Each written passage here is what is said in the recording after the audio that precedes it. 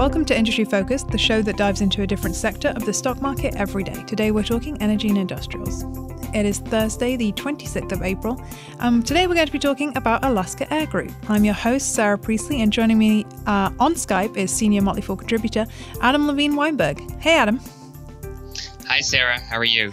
I'm good, thank you. I was just explaining to you before we started recording about the miserable rain and prolonged winter that we're having here in Washington, D.C.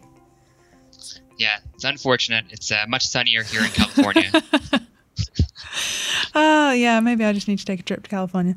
Well, today we're actually talking about a company that could make that possible.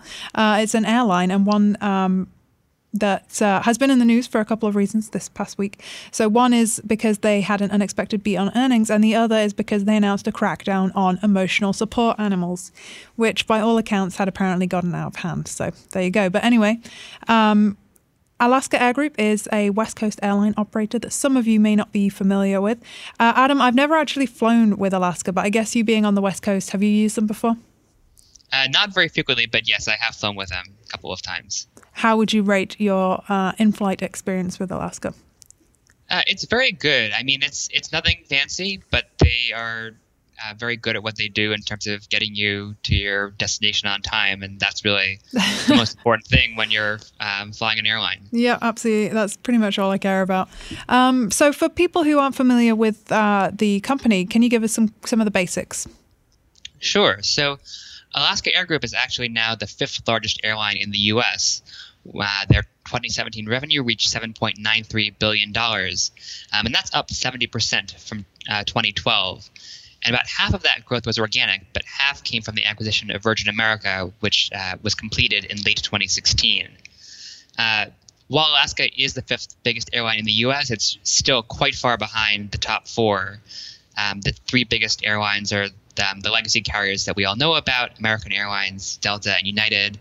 They all have revenue of about $40 billion, so about 5 times as much as Alaska. And even Southwest, which is number 4, has almost 3 times as much annual revenue as Alaska. They're well over $20 billion. Mm-hmm. So the top 4 really make up kind of 80% of the market.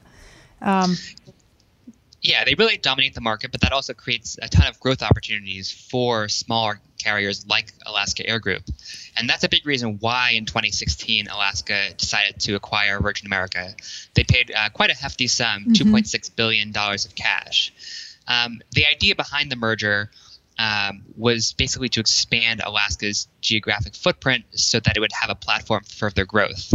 If you look back historically, just a couple of years or longer, Alaska was the dominant airline in the Pacific Northwest, so it had its main hub in Seattle, secondary hubs in Portland and Anchorage, and then a relatively small presence in California with small focus city operations in both Los Angeles and San Diego, plus some flights to Hawaii from other cities in California. With the Virgin America acquisition, Alaska is now a major carrier in San Francisco. It's actually the second largest airline in San Francisco now. And it also has a much bigger footprint in Los Angeles because Virgin America was pretty strong there as well.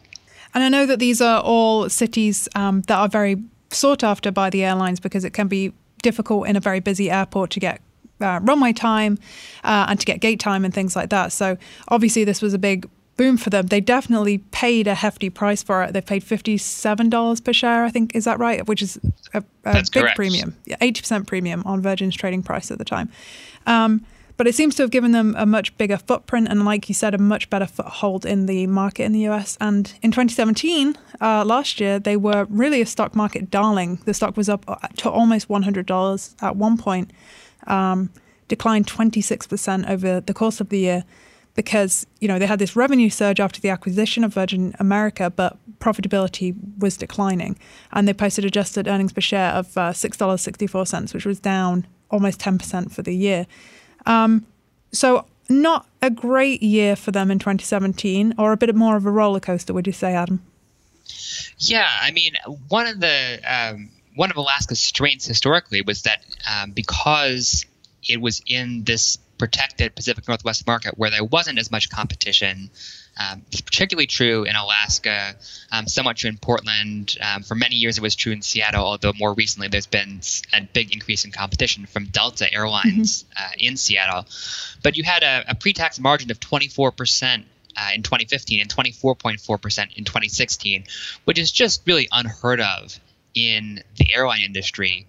So Alaska was way at the top above its competitors. And now as it's starting to face some more competition in its markets, both in Seattle but also in its new markets in California, and some other merger headwinds, let's call it, the profit margin really fell quite a bit last year. So a lot of airlines faced some margin pressure in 2017 because of rising fuel costs, but Alaska had this increase in competition both in California and in Seattle from Delta Airlines. And so the result was that its pre-tax margin declined to 16.6% from being 24% or higher in the prior 2 years. So that was a pretty steep decline, although it still left Alaska Airlines at an above average level of profitability compared to other airlines. The problem is that these profit headwinds have continued into the first half of 2018. So while the company did post better than expected earnings last quarter, it still saw a pretty dramatic collapse in its profitability, and that trend is going to continue probably into the second quarter. Absolutely, yeah, and yet, like you said, there's just seems to be a host of factors. But the relationship with Delta in Seattle is interesting because they had for years operated this kind of symbiotic relationship where Delta had some international flights out of Seattle, and then Alaska was operating some regional flights, which worked very well for both carriers. Now, as you said, they're starting to see a lot more competition. And I think they're responding well to that. One move that they did make is obviously reuniting the Virgin America brand under the Alaska brand. Some have argued that this maybe alienated some Virgin Atlantic loyalists. I don't know how many loyal air travel passengers there are. Maybe I'm just speaking from my own experience, but I feel like a lot of people are really going with the cheapest or most convenient option as opposed to sticking with a carrier unless they have like a very big, they're a credit card follower for the points and the miles and things like that. Yeah, I would say that the biggest risk to Alaska from the Virgin America merger is it's not in losing the volume. The vast majority of people who are flying Virgin America would fly Alaska, or at least would consider flying Alaska. Virgin America was known for having this 8-seat first-class cabin in all of its planes, which was very sort of fancy, basically one flight attendant for just those 8 people, humongous seats that were really cushy, all kinds of other perks. And it was a seat where you weren't allowed to get an upgrade just for flying a lot. You had to actually pay for the seat. And so people liked that because it was exclusive. And so there was a certain small class of people who were paying $1,000, $1,500 one way for these seats on routes. And that obviously is very profitable. On the other hand, it was only 8 seats per plane, so it's still not the majority of Virgin America's revenue by any means, but it was an important part of that business. And Alaska still will have a first-class section. It's actually going to be a little bit bigger, but the seats themselves won't have as much leg room, and they just won't be as much of a standout. And so the revenue premium that it's getting there will probably be smaller. When you look at the economy cabin, I don't expect to see much pushback from former Virgin America customers at all. Yeah, I think that Virgin America did a fantastic job with a lot of their marketing, but as you said, it's probably not going to hamper Alaska much at all. One of the big things I've seen is that the synergies from the move are taking longer to materialize, which kind of made me think, don't they always? Whenever companies present these cost savings from mergers, it always seems to take longer than they expect to recuperate. But their first quarter earnings you touched on, they were better than what they were expecting, but that's really because I think that they brought down expectations at the end of last year. But can you just give us a run through on how they performed? Yeah, so as you mentioned, when they provided their guidance back in January, the forecast implied that Alaska might actually lose money in the first quarter of this year. Instead, the adjusted EPS came in at 14 cents, but that was still down from 99 cents a year earlier, as Alaska's pre-tax margin fell all the way from 11% to 1.3%. So just looking at why there was this big margin decline, first you had unit revenue fall 2.1%, which was still better than the fourth quarter when there was a 4.1 decrease in unit revenue. And this unit revenue pressure is being completely driven by new routes that were introduced over the past year.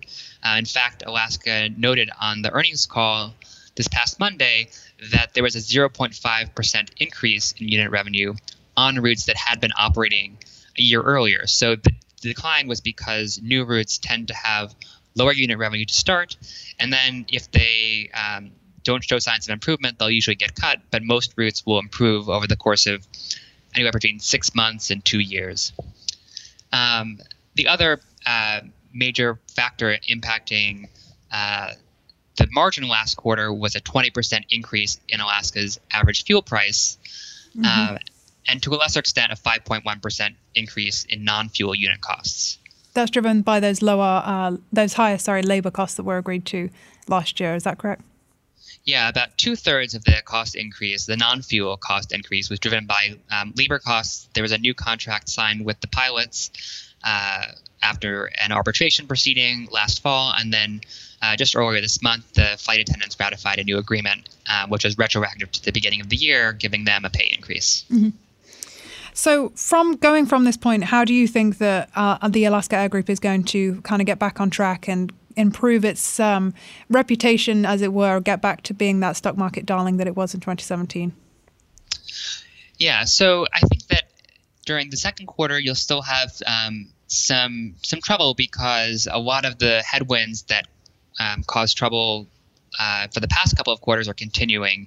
There's actually going to be an even bigger headwind from fuel costs.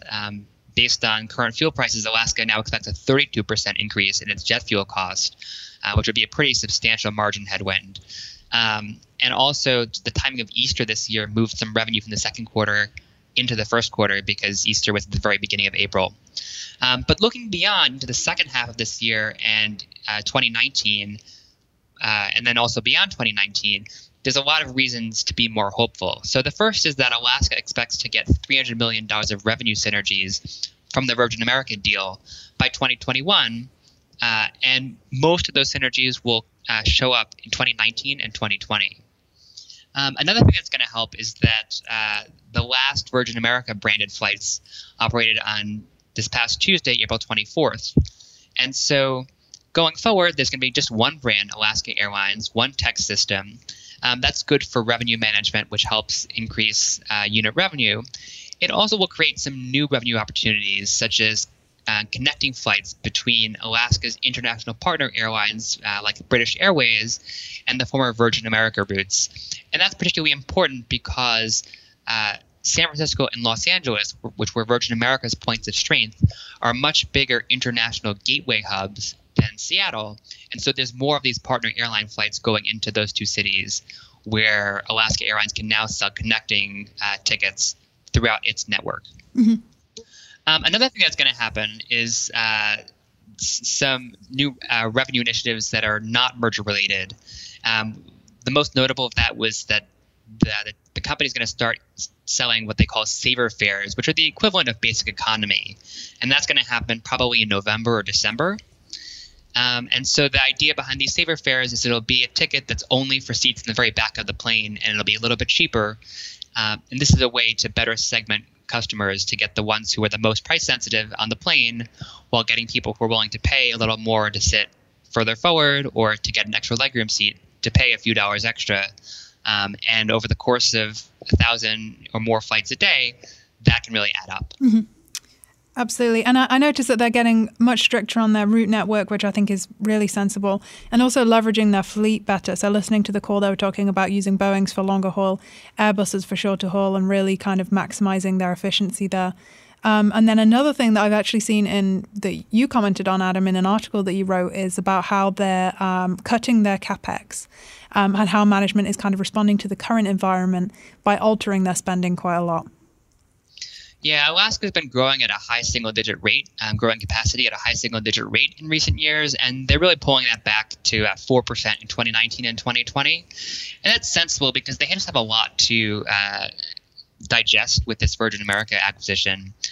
There's certain routes that Virgin America ran that weren't profitable, and now Alaska's really taking a tough look at all that, figuring what routes it needs, and by cutting some routes, that leaves more extra capacity to start new routes that are in strategic markets.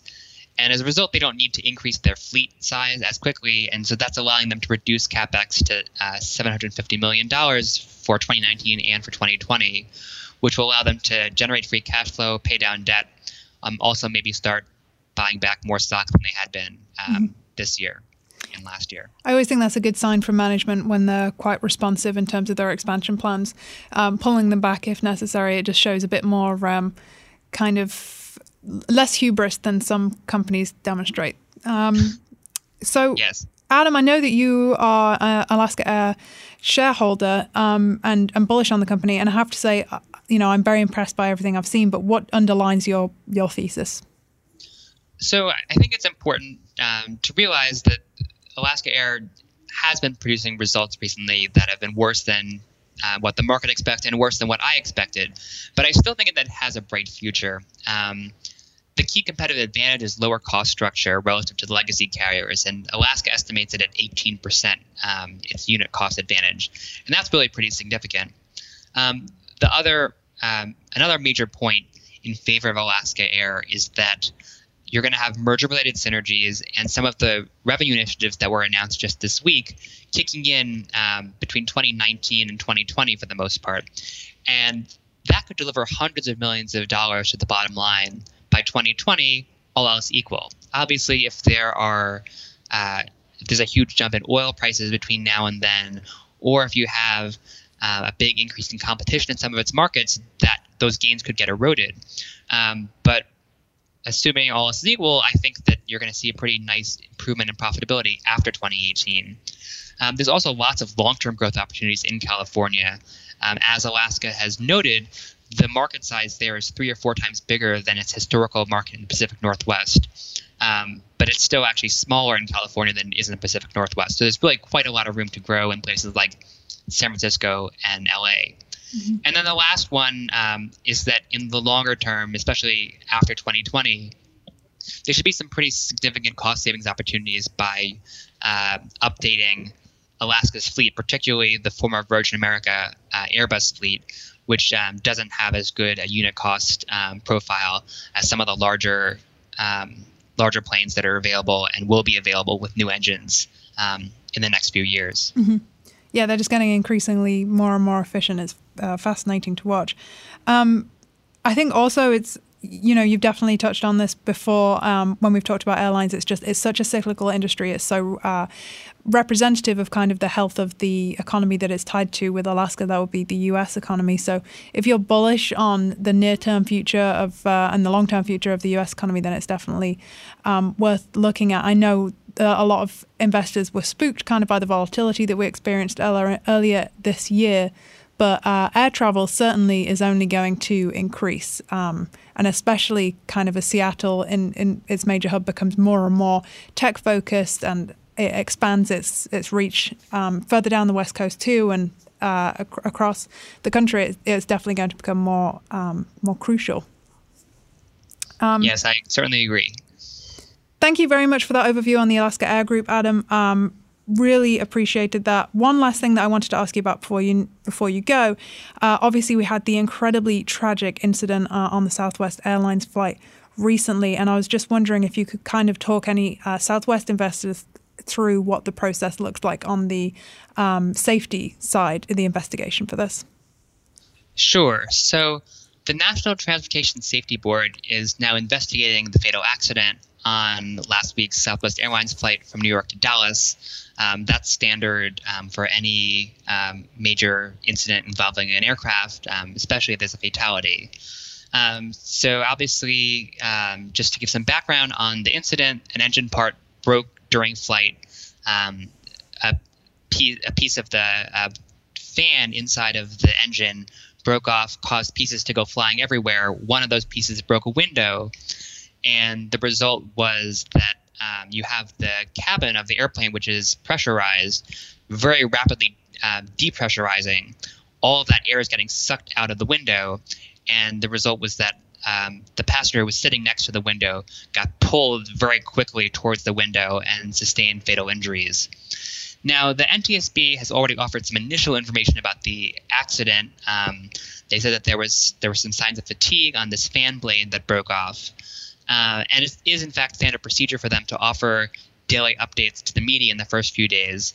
But the NTSB says that during that time, it only releases confirmed factual information.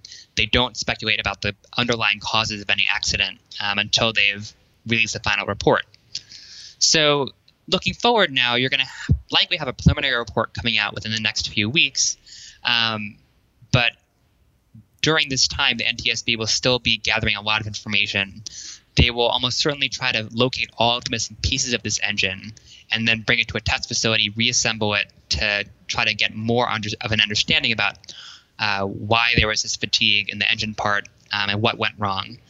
And then at some point, you'll get a final report specifying the causes, but that's probably not going to be issued for at least a year. And in some cases, it's taken several years for a final report to come out because they really do try to make sure that they get it right rather than getting it out fast. Mm-hmm. That said, time doesn't stand still, so the FAA has already ordered emergency inspections of several hundred engines which they think might be vulnerable that are similar to the one that had this failure last week, and those are supposed to happen within 20 days. Part of the problem, the reason why this accident happened was because you couldn't actually see the defect in the engine with the naked eye. They need to do ultrasound examinations of each engine, and so that's what they're going to be doing during this testing process over the next couple of weeks. That's great. I've definitely been on the other side of these investigations, and yes, it can take an incredibly long period of time. That is a lot of paperwork to chase down, and often it is literal paper. But it's a very scary time, I'm sure, for a lot of people involved in this, and just an awful accident to happen. So we'll be watching that to see what happens. But thank you very much for that rundown, Adam. I appreciate it. You're welcome. That's it from us today. If you would like to get in touch, please feel free to email us at industryfocus@fool.com or tweet us on Twitter at MFIndustryFocus. As always, people on the show may own companies discussed, so don't buy or sell anything based solely on what you hear. Thank you to Austin Morgan for mixing the show today. For Adam, I'm Sarah Priestley. Thanks for listening, and Fool on.